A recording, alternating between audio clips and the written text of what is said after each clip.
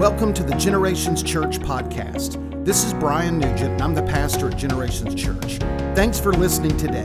We hope this message is an encouragement and blessing to your life. For more information about Generations Church and its ministries, check out our webpage at gctlh.org or follow us on Facebook, Instagram, YouTube, and Twitter. Amen. If you've got your Bibles this morning, can I get the house lights back? There you go. Perfect. I got to see you.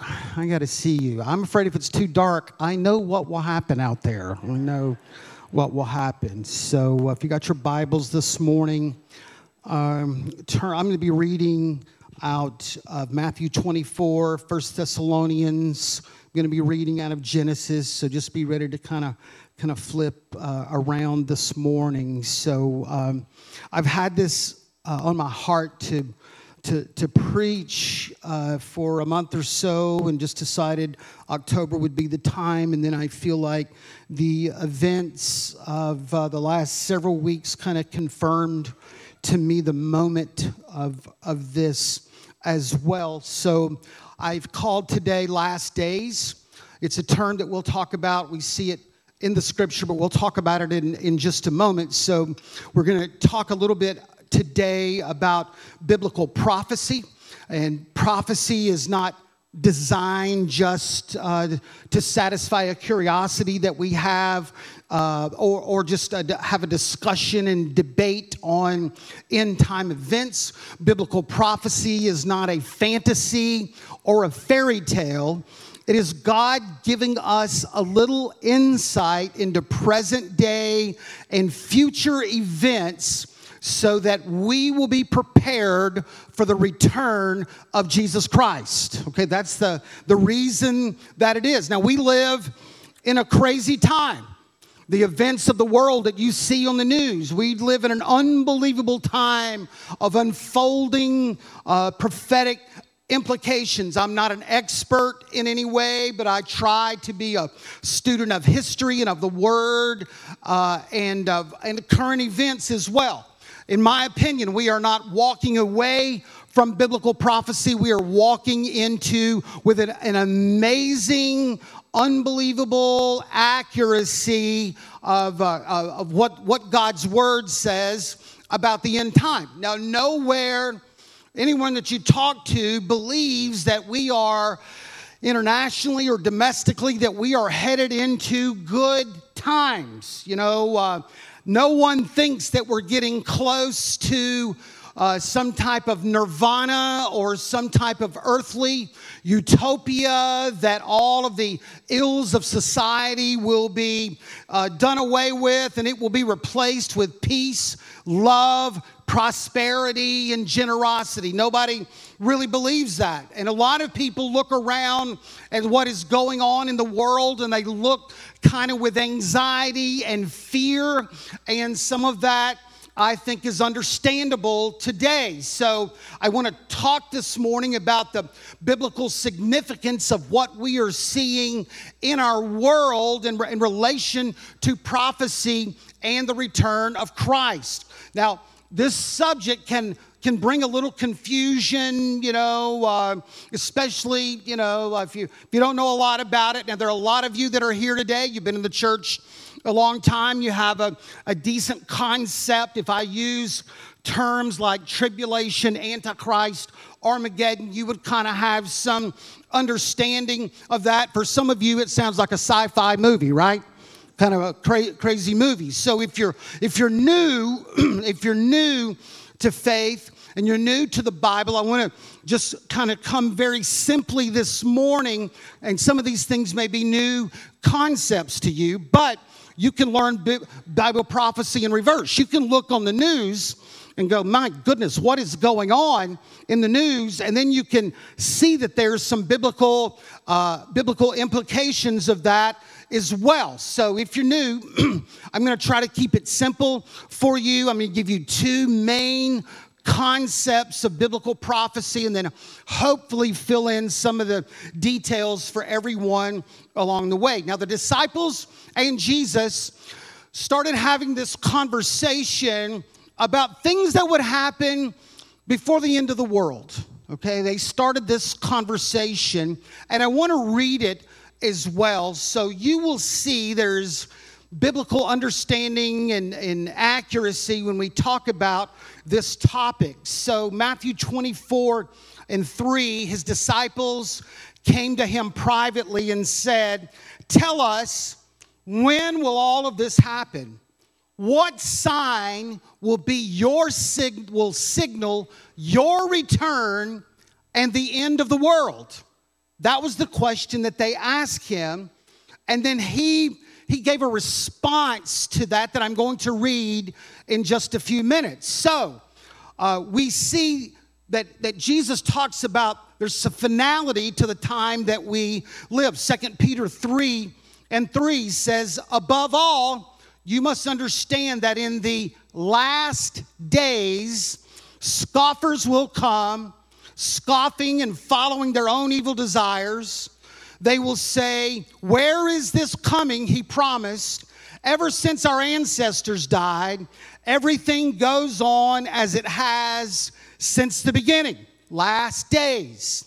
2 Timothy says, "But mark this, there will be terrible times in the last days.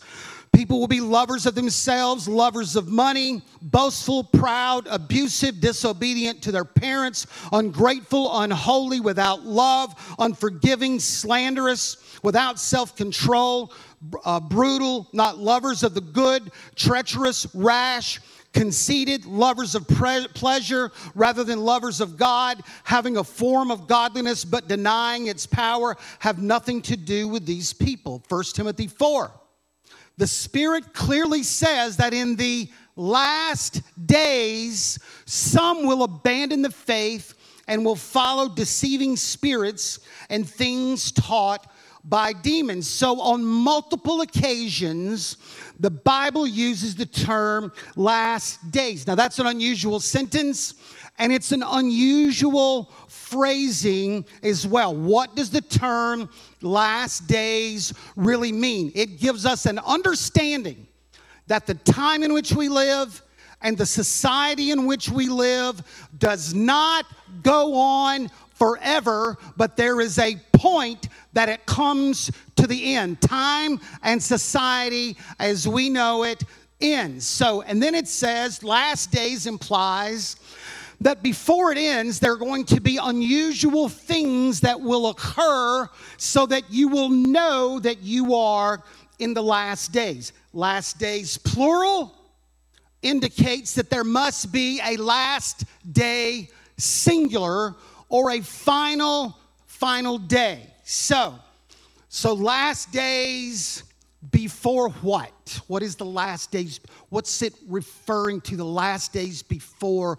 What is the big ending of time as we see it and know it? It's a great question. So if you're new, I'm going to give you two things this morning. If you're kind of new to this concept, and I want to say it's very complicated, but I'm trying to bring it down to two things that I feel like stand out in this topic, kind of more than the others. So, number one, Israel and the Jewish people. Okay, you're seeing this on the news a lot. Okay, and I want to give you some understanding of what is happening. I'm going to talk about what is happening right now. I'm going to talk about that in just a few minutes, but I want you to realize that there is a significance to the nation of Israel and the Jewish people. So from the very beginning of time, our very beginning of Scripture, from Genesis to Revelation, Israel and the Jewish people have been central to the Scripture and also central to our world history. We believe that some 5,000 years ago that God made a covenant with the Jewish people. God establishes a covenant with and gives land to the Jewish people. We believe that is taught in the Scripture. I'm going to read this to you, Genesis 17. "I will establish my covenant," he's saying to Abraham. God's saying, "I will establish my covenant as an everlasting covenant between me and you and your descendants after you and the generations to come, to be your God and the God of your descendants after you.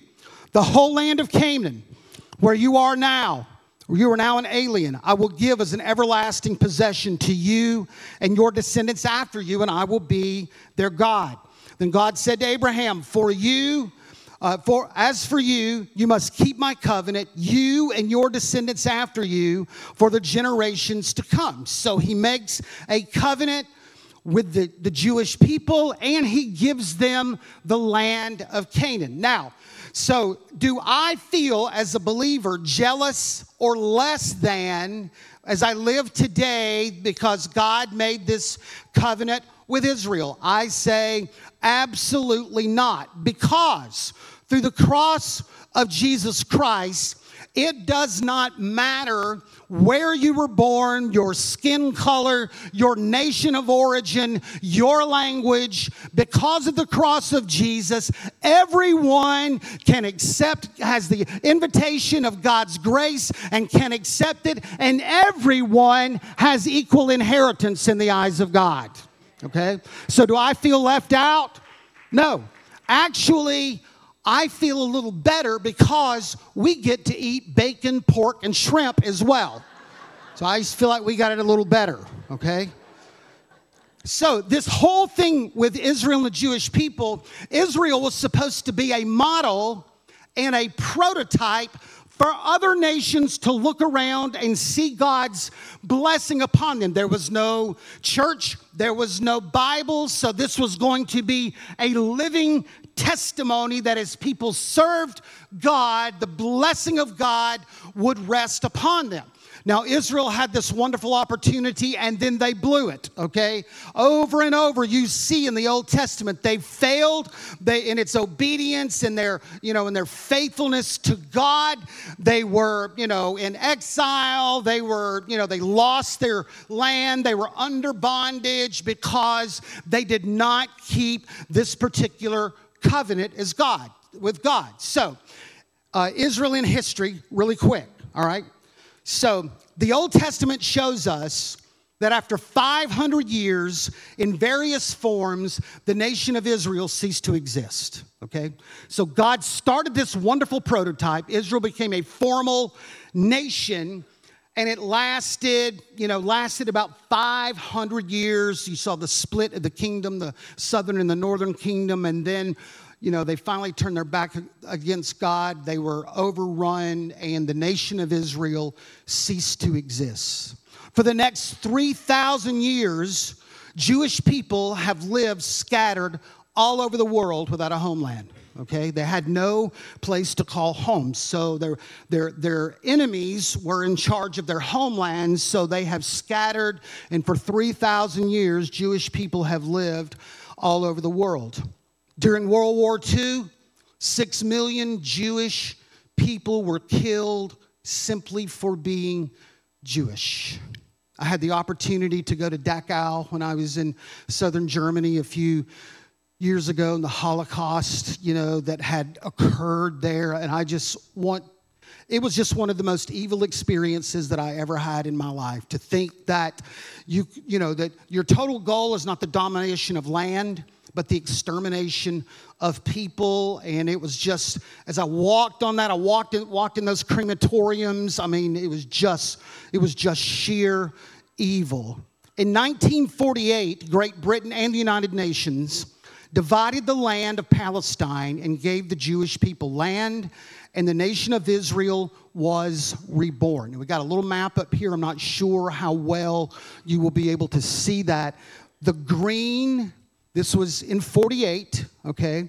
The green was the nation of Israel. Kind of the orange was the Arab state, so they gave the Arabs some land as well. And then right in the middle, the purple is Jerusalem, okay, that they kind of gave to both of those. So in 1948, that's what happened. Now let me say, if you were like in 1930 and you loved biblical prophecy and you're looking in the Bible for biblical prophecy, you had a problem because there was no nation of Israel.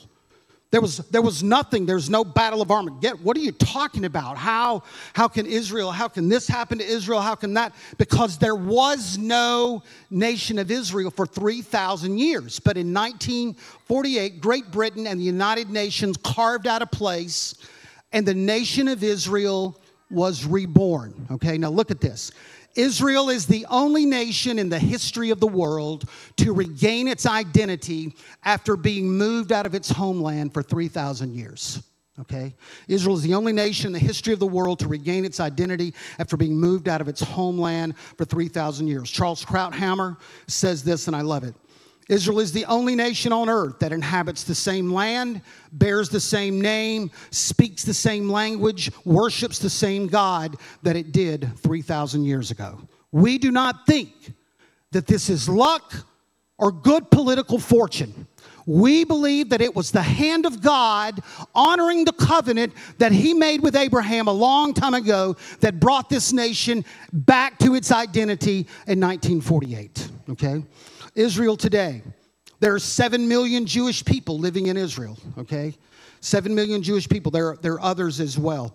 Israel is the only democracy in the Middle East. I want to remind you of this, that there are Arabs and Muslims that live as citizens of Israel. They have citizenship, they vote, they have some places of self-autonomy as well, but it's the only democracy in the Middle East. The Jewish people as a whole have rejected Jesus as the Messiah. We have a common heritage when it comes to the Old Testament, but they did not believe that Jesus was the Messiah.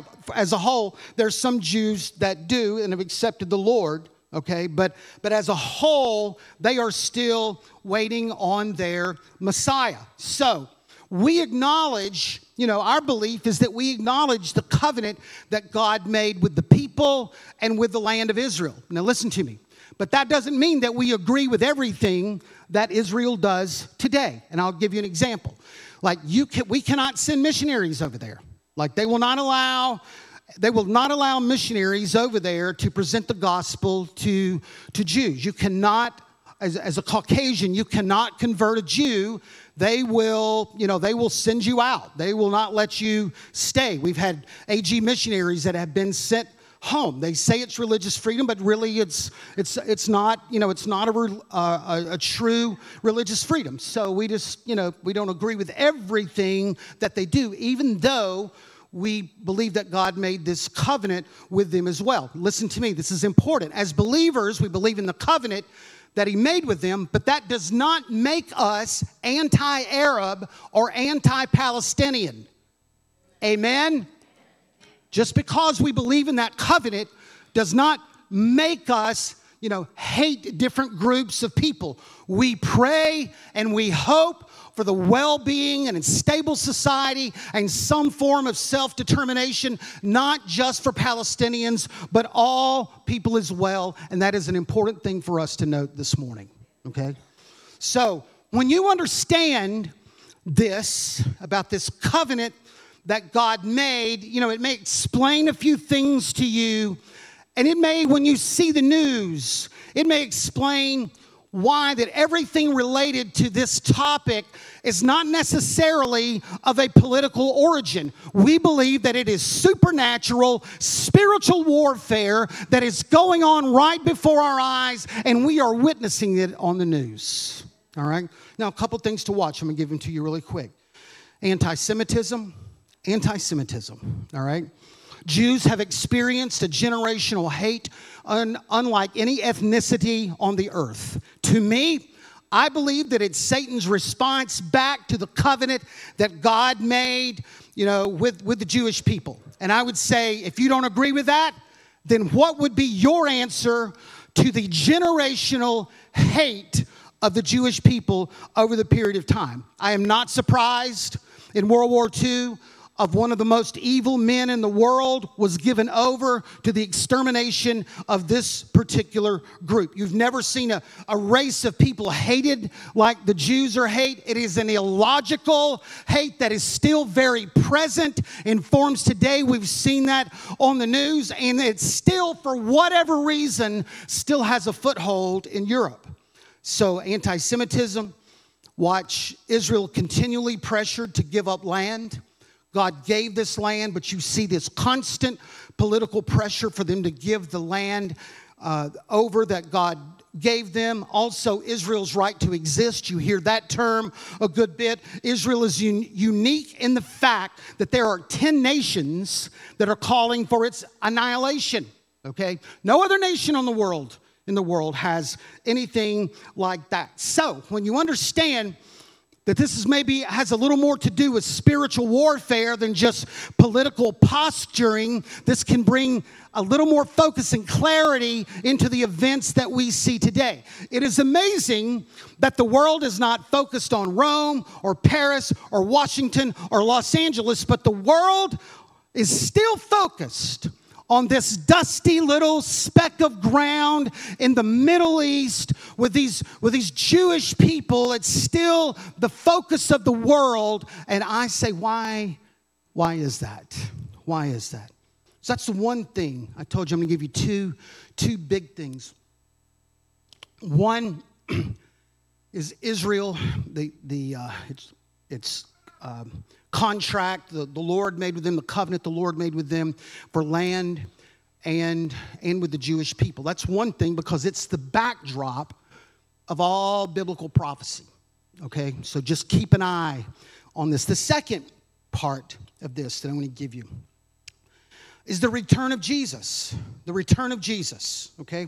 Some people are very interested in this when you talk about the return of Jesus. Some are very scared by it when you talk about the return of Jesus. Some doubt it, as we read in 2 Peter just a minute ago, but we need to hear about it. We need to be reminded of it, and we need to get this message out that the Lord is going to soon return. Now, I'm going to read, especially if you're new, I'm going to read you like the biggest passage that has to do with the Lord's return, and then I'm going to kind of talk about it for a moment. It comes out of 1 Thessalonians chapter 4. They're going to put it up on the screen. I'm going to read it kind of slow. It says, brothers and sisters, we don't want you to be uninformed about those who have died, so that you do not grieve like rest of mankind who has no hope.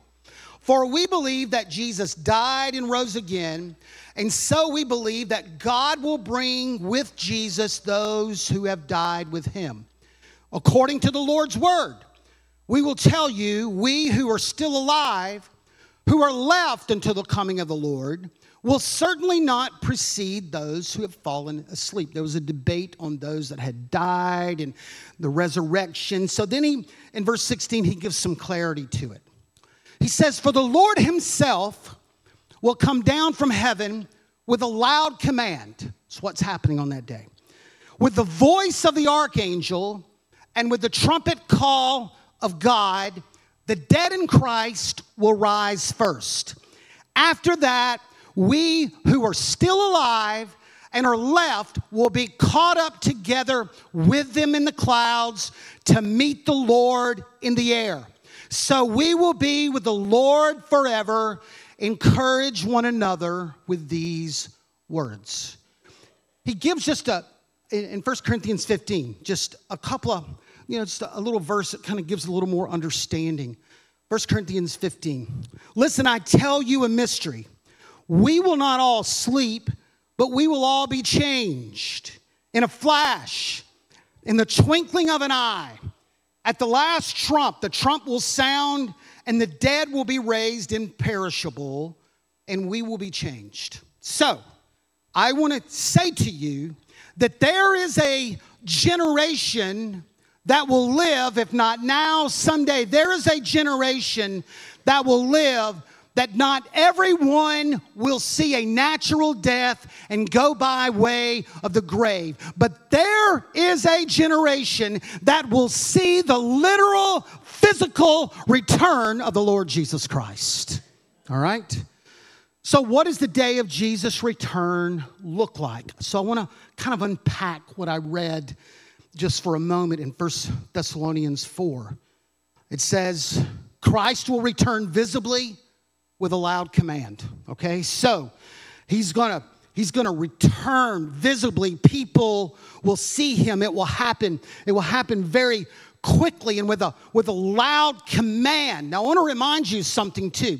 The Bible calls you and I the bride of Christ, okay?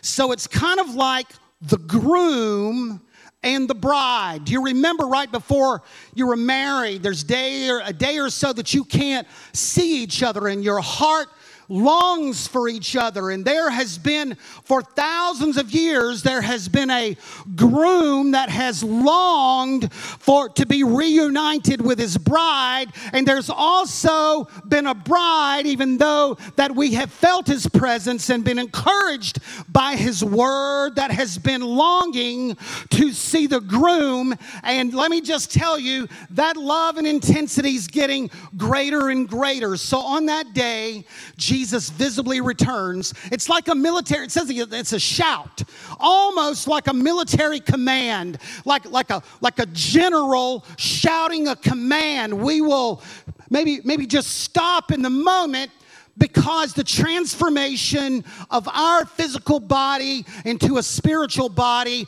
will begin to occur. Then it says there will be an unmistakable cry from an angel like Gabriel, like a second in command, seconding the command of Jesus, kind of like a lieutenant there. Then it says there will be a trumpet blast such as never been heard. Every ear will hear this. It's like a military call to attention that will happen. A trumpet call, a call to action. Then believers who are in Christ, who are dead, will rise from their graves. Now, why is that important? Why is that important? We come to this earth as a triune body. Body, soul, and spirit. That's how we come into this earth. When we die, the body remains here. The spirit goes to be with the Lord. The great day of resurrection is when the physical bodies that are still here on the earth are reunited with the spiritual body as well. We entered this earth as a triune being. We will leave this earth as a triune being again on the great day of resurrection. I also want to say, as a reminder to you as well, many of us have people who have gone on over. They have died in their faith. Grandmothers and grandfathers and moms and dads this morning who are in the presence of God. And it will be in that day and that moment that the Lord doesn't leave them behind, but they are gathered together in the presence of the Lord, body, soul, and spirit.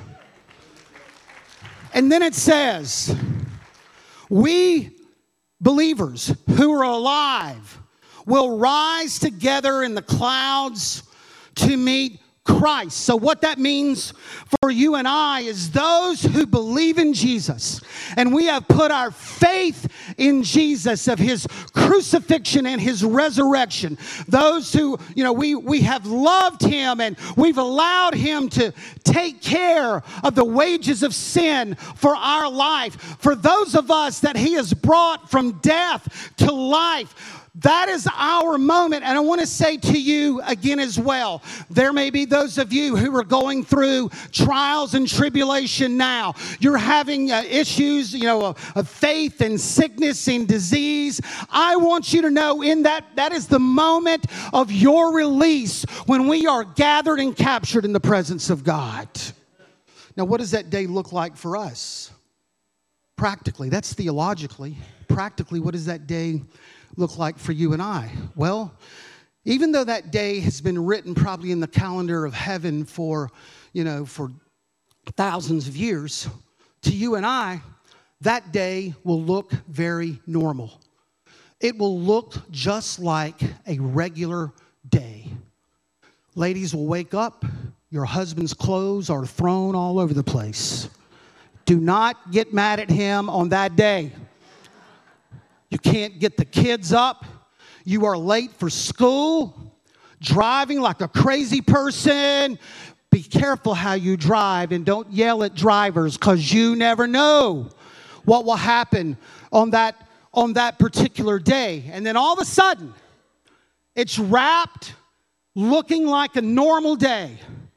But somewhere in that time, there is a trumpet blast that gets your attention. You are going, what in the world is going on? You hear a voice that is a shout. It is not the voice of a stranger. It's the voice that you've heard in the midnight hour before that said, peace be still. It's the voice that Jesus said, my sheep, they know my name. And then you will hear a trumpet blast that will get your attention, and something will begin to happen to your physical body unlike you have felt before. The cellular structure that has held this body together begins to disintegrate. Gravity that has held your body down for as long as you can remember begins to lift. And before you have a conscious thought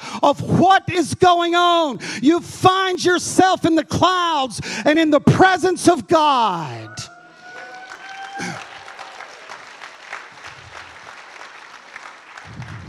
And you will not be alone in this. Because all around the world, white skin, dark skin, Asian, every continent under the world, there will be believers that will experience that thing, that same thing. Every nation, every tribe, every tongue will be ready for the return of Jesus Christ. And when he comes, it sets off an unusual sequence of events, all right? Now, I'm going to read you Matthew 24. I'm going to read you part of it, all right? They're going to put it on the screen. I'm not going to stop. I'm going to read you about 14 verses because I want you to see this. As Jesus was sitting on the Mount of Olives, the disciples came to him privately and said, tell us. They said, when will this happen? What will be the sign of your coming and the end of the world? Jesus answered, watch out that no one deceives you. Many will come in my name, claiming that I am the Messiah, and will deceive many. You will hear of wars, rumors of wars, but see that you're not alarmed. Surely these things must happen, but the end is still to come. Nation will rise against nation, kingdom against kingdom. There will be famines and earthquakes in various places. All of these are the beginning of birth pains. And then you will be handed over to be persecuted and put to death. You will be hated by all nations because of me. At that time, many will turn from the faith. Many will turn from the faith and will betray and hate each other. Many false prophets will appear and deceive many people. Because of the increase of wickedness, the love of most will grow cold. But the one who stands firm to the end will be saved. And this gospel of the kingdom will be preached in the whole world as a testimony to all nations. Then shall the end come. Verse 34, I tell you, this generation will certainly not pass away until these things have happened. Heaven and earth will pass away, but my words will never pass away. 36, but about that day or hour no one knows, not even the angels of heaven, nor the Son, but only the Father. As it was in the days of Noah, so it will be at the coming of the Son of Man. For in the days before the flood, people were eating and drinking, marrying and giving in marriage up to the day until the Noah entered the ark. They knew nothing about what would happen until the flood came and took them away. This is how it will be at the coming of the Son of Man. 2 men will be in the field, and one will be taken and the other left. 2 women will be grinding with a hand mill. The other one will be taken and the other left. Verse 42, therefore keep watch, because you do not know on what day your Lord will return. So you must be ready, because the Son of Man will come at an hour when you do not expect him. Okay? All right? I'm going to give you some of this stuff just really, really quick. Okay? Some of these clues. Okay? So some things to watch. And I don't have time this morning for every application and every situation on these things. I'm going to give them to you really quick. Okay? You saw it. Okay? What I just read. Wars and threats of wars. Okay? He says nation against nation, nation states, and then kingdoms against kingdoms. So there will be warfare that won't necessarily be fought by nation states, okay? We saw the war in Israel that just started just a week or so ago. This war was on Yom Kippur. It was on a religious holiday. There were thousands of rockets that were flown into Israel. Hamas gunmen invaded. They took hostages. You've seen it, the bloodshed, the rape of women, the beheading of babies. It's just a reminder to us, and it's all about Israel as well. It's just a reminder to the church. Don't go to sleep, all right? Nation against nation, kingdom against kingdom. It was the attacks, from the south and Hamas and its support from Iran. They lost, about 1,300 people. We have a country of about 350 million people. We lost 3,000 people on 9/11. They are a country of 7 million and lost 1,200. Proportionately for them, it was worse, okay? We see nation rise against nation. We see Russia in Ukraine, okay? Just the slaughter that's been going on. This country that we believe that has a prophetic significance. You got a warmongering China that's just, I think, just ready to find the right opportunity to be involved in world war and believe it has biblically prophetic significance. You've got Iran, who the Bible calls, it's Persia. The Bible just kind of calls it out, and the role and the influence that it has, and I want to say, I'm not necessarily crazy about our national leaders signing agreements and treaties with people who vowed the destruction of Israel. That is not a political statement as well. That is not a political statement, okay? I think some of our leaders in this area are well-meaning, but they are walking in spiritual blindness and do not understand the prophetic significance of what they are doing. So that's one thing, okay? That's one thing. Wars, threats of war, nation against nation, kingdom against kingdom. So it's not necessarily, nation states, but it's kingdom against nation states or some variation of that. Persecution and the death of Christians. He said it. Jesus said this is going to be a clue. One is going to be, war is going to be on the increase. The other is going to be the persecution and death of Christians. And our brothers and sisters around the world are facing persecution in unprecedented numbers. The U.S. Commission on International Freedom said 80% of all religious persecution happens to Christians. Okay? Almost all of it is based on for Christians. Why do you think that is? Why do you think it's so pointed toward believers? Threats, boycotts of businesses, house arrest, torture, pressure to recant faith, even death. We're seeing that lived out around the world, all right? We are facing ourselves. We don't have necessarily the threats of guns and swords, but we face here lawsuits, threats, and intimidation. We are going to increasingly be called bigots and hate mongers and, for not accepting, the certain immoral behavior in the world. So there is a persecution that is going to come our way. I can already kind of just see it on the horizon. So things to watch. Christian schools and Christian colleges. They're already feeling pressure, especially our Christian universities. They're being threatened with federal funding if they don't accept, certain living arrangements in their dorms, or they preach or teach some, different than our nation's edict. Christian schools and Christian colleges, faith-based foster care and adoption agencies. In some states, if you're a faith-based, foster care or adoption agency, they have pulled funding from you, or they will not allow you kind of exist and work, with the state as well. They're because of the belief, the evangelical belief of some of our foster care and adoption agencies. Military chaplains have always served people of all religions in our military.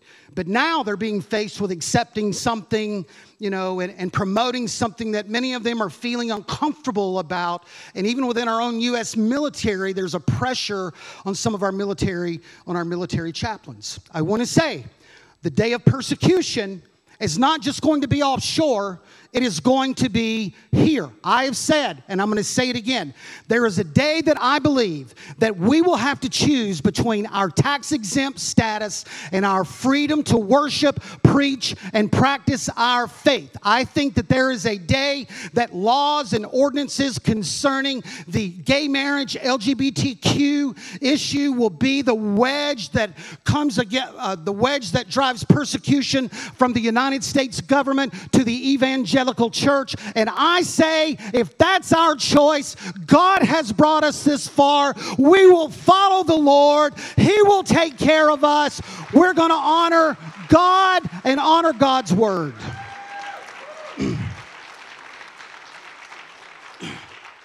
Some of that is the intimidation to just silence the church.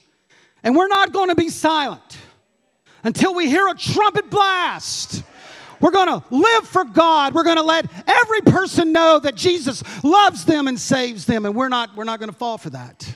But I'm telling you, that day's coming. Sure, don't want to be a pastor in that time, that's for sure.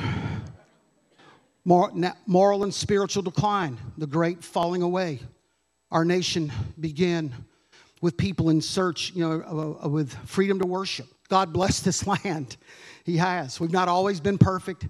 Our history is littered with things that we wish were different when it comes to Native Americans and African Americans. But in our very foundational documents, we say that we are endowed by our Creator with certain unalienable rights, life, liberty, and the pursuit of happiness. God has blessed this land.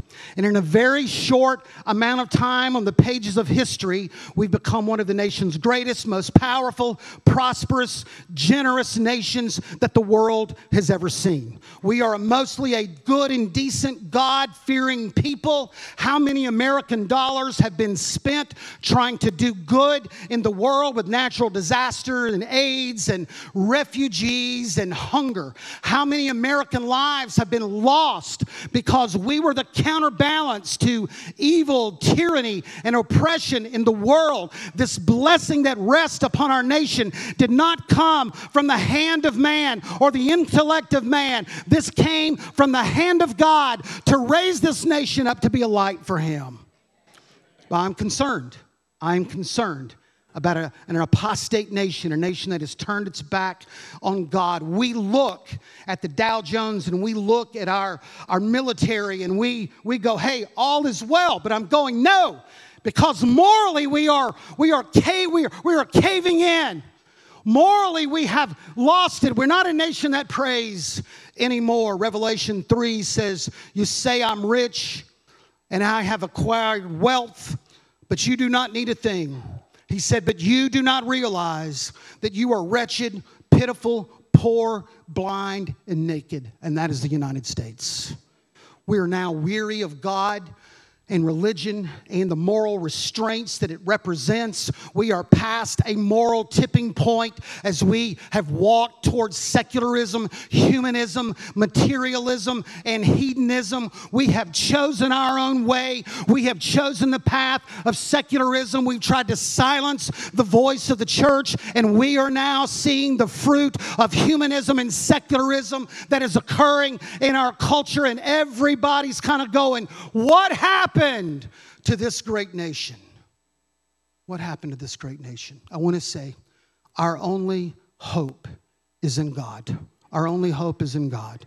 Our only hope is in God. We've had a Supreme Court change, a ruling concerning abortion.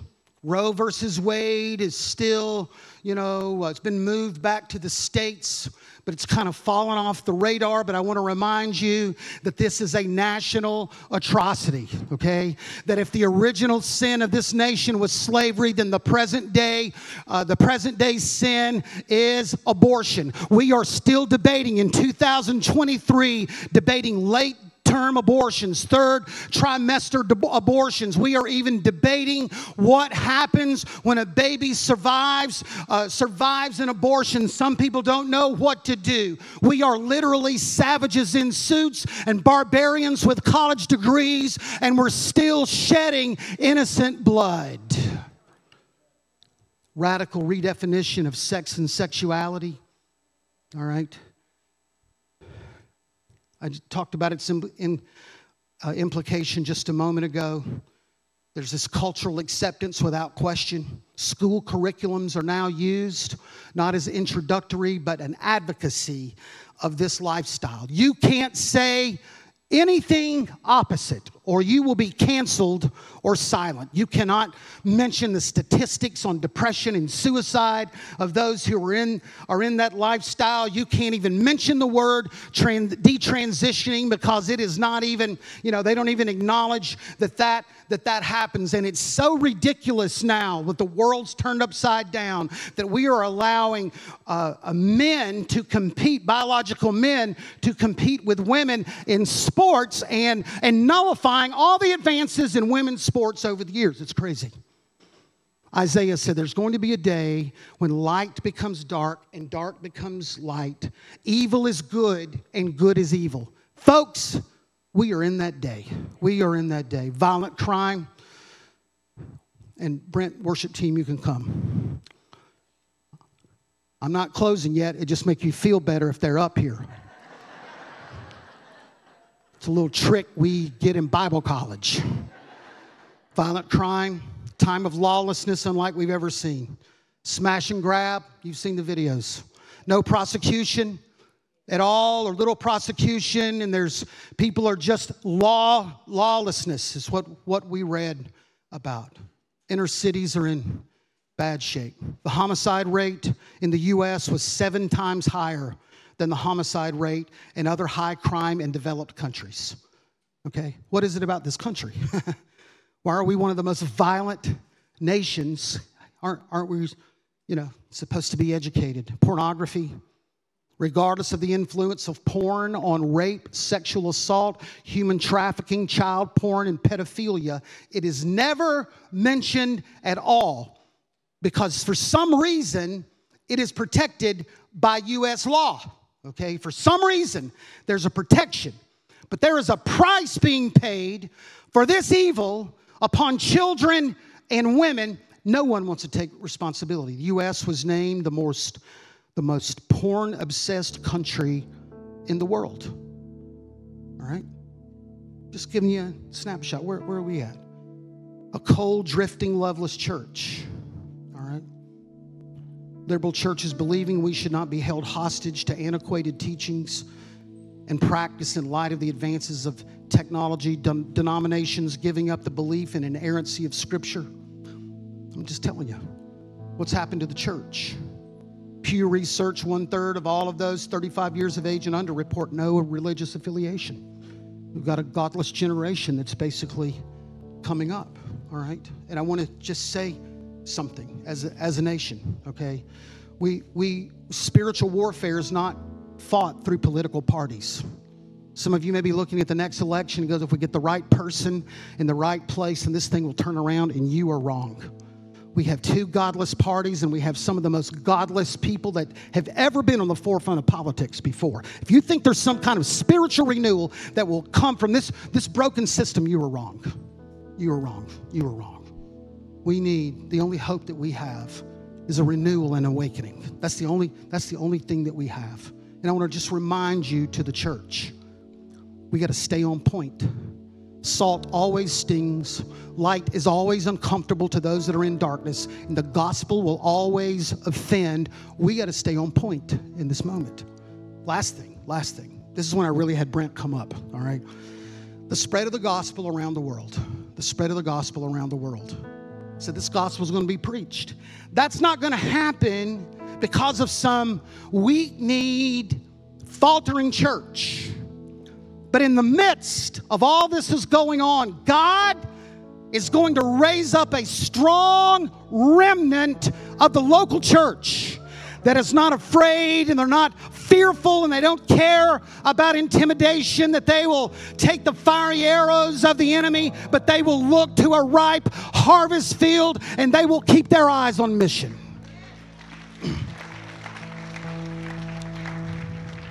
Because there was one other last days thing that I didn't mention. Acts 2.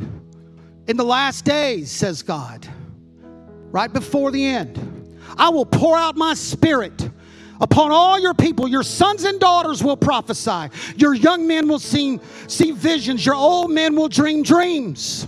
He said right before this comes, there's going to be an outpouring of the Holy Spirit that is going to empower the church. And they will not be fearful and they will not be intimidated, but they're going to be on point preaching the gospel. And we're seeing that happen around the world.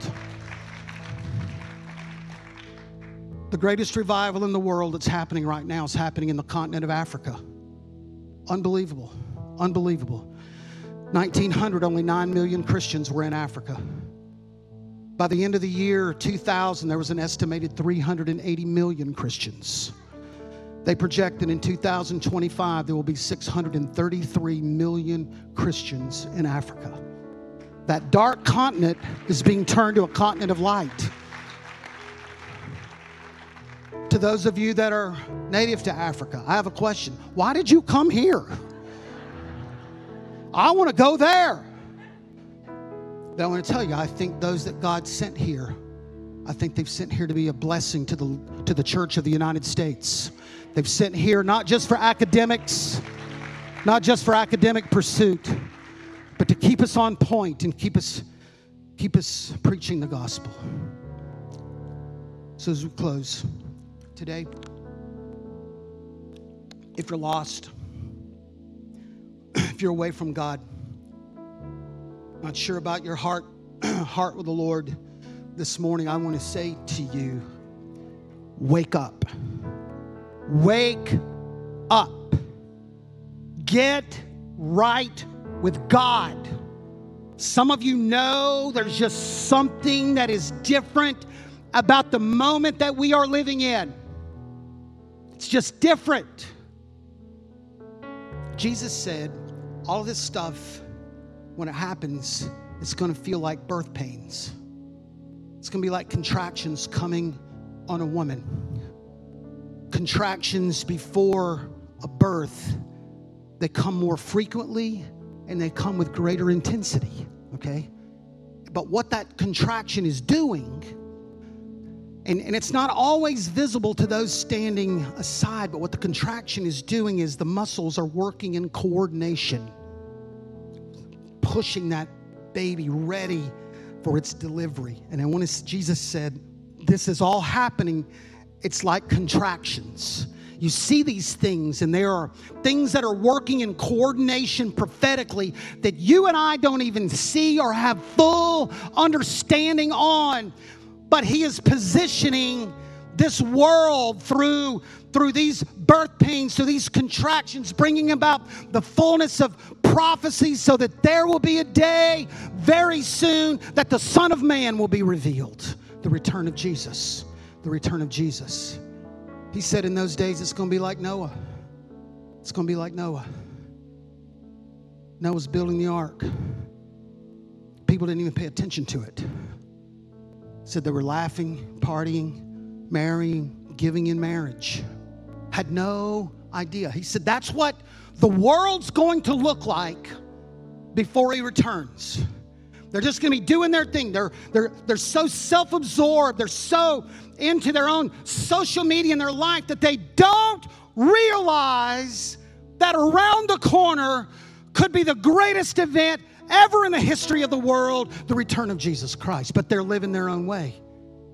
Said they weren't even paying attention to the times that they are living in until the Lord ended that moment. Jesus said, no man knows the day nor the hour of the coming of the Son of Man. No one knows. He gives us clues, but no one knows. He gives us clues, but no one knows. All right? But I want to have a question. What if you did know? What if you did know? What if we knew it was going to be 5 o'clock today? What would you do different? What would you do different? Would you make any changes to your life? Would there be any prayers that you prayed? Would there be anything that you would do if you knew at 5 o'clock today it's all over? What would you do? What would you do? All right? And if you would make a change, if there's a prayer that you would pray, if there's something that you would say to God, then why would you take a chance and not do it now? Why? Today, it's not a day to play with our spiritual lives at all. It's just not. We're too close. There are too many things that are happening that are happening. Why would you take that chance? Would you stand with me this morning? Would you bow your heads?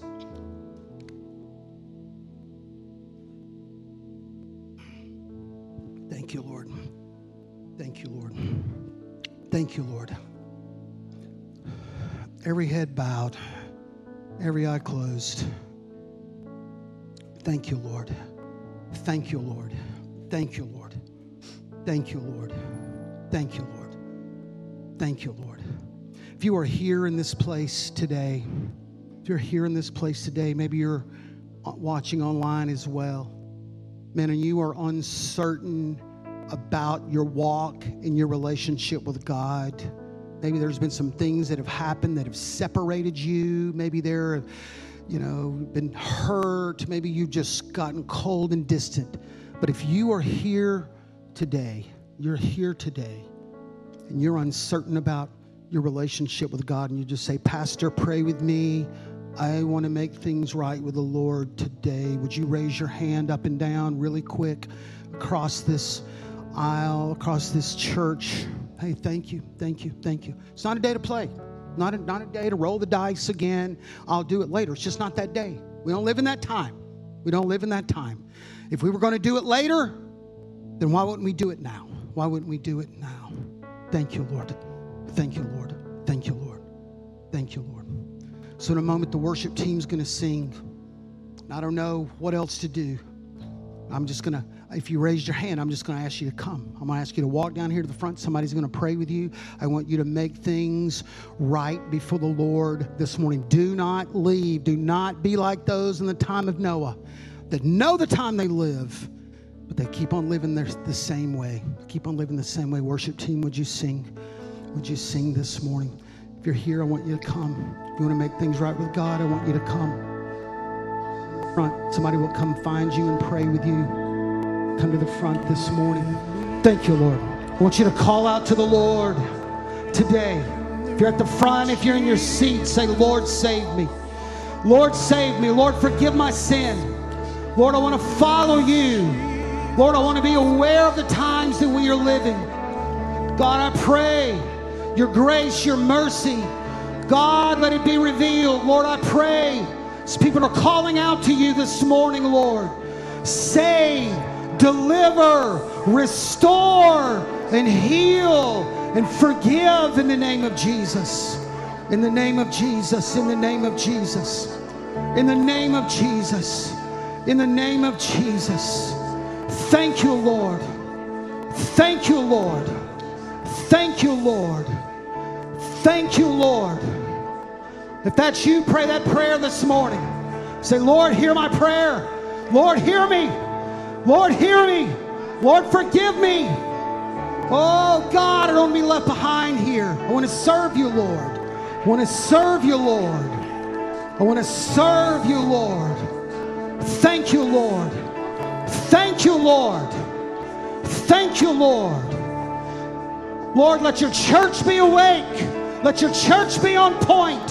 Let your church be fearless, Lord. Let your church be bold. Lord, let us not be worried about cancellation or intimidation. God, with your presence and your spirit, Lord, let us preach your word, God, until we hear that trumpet sound. Let it be a bold church, an on fire church, Lord. Oh, God. Oh, God, we praise you. We praise you today, Lord. We praise you today, Lord.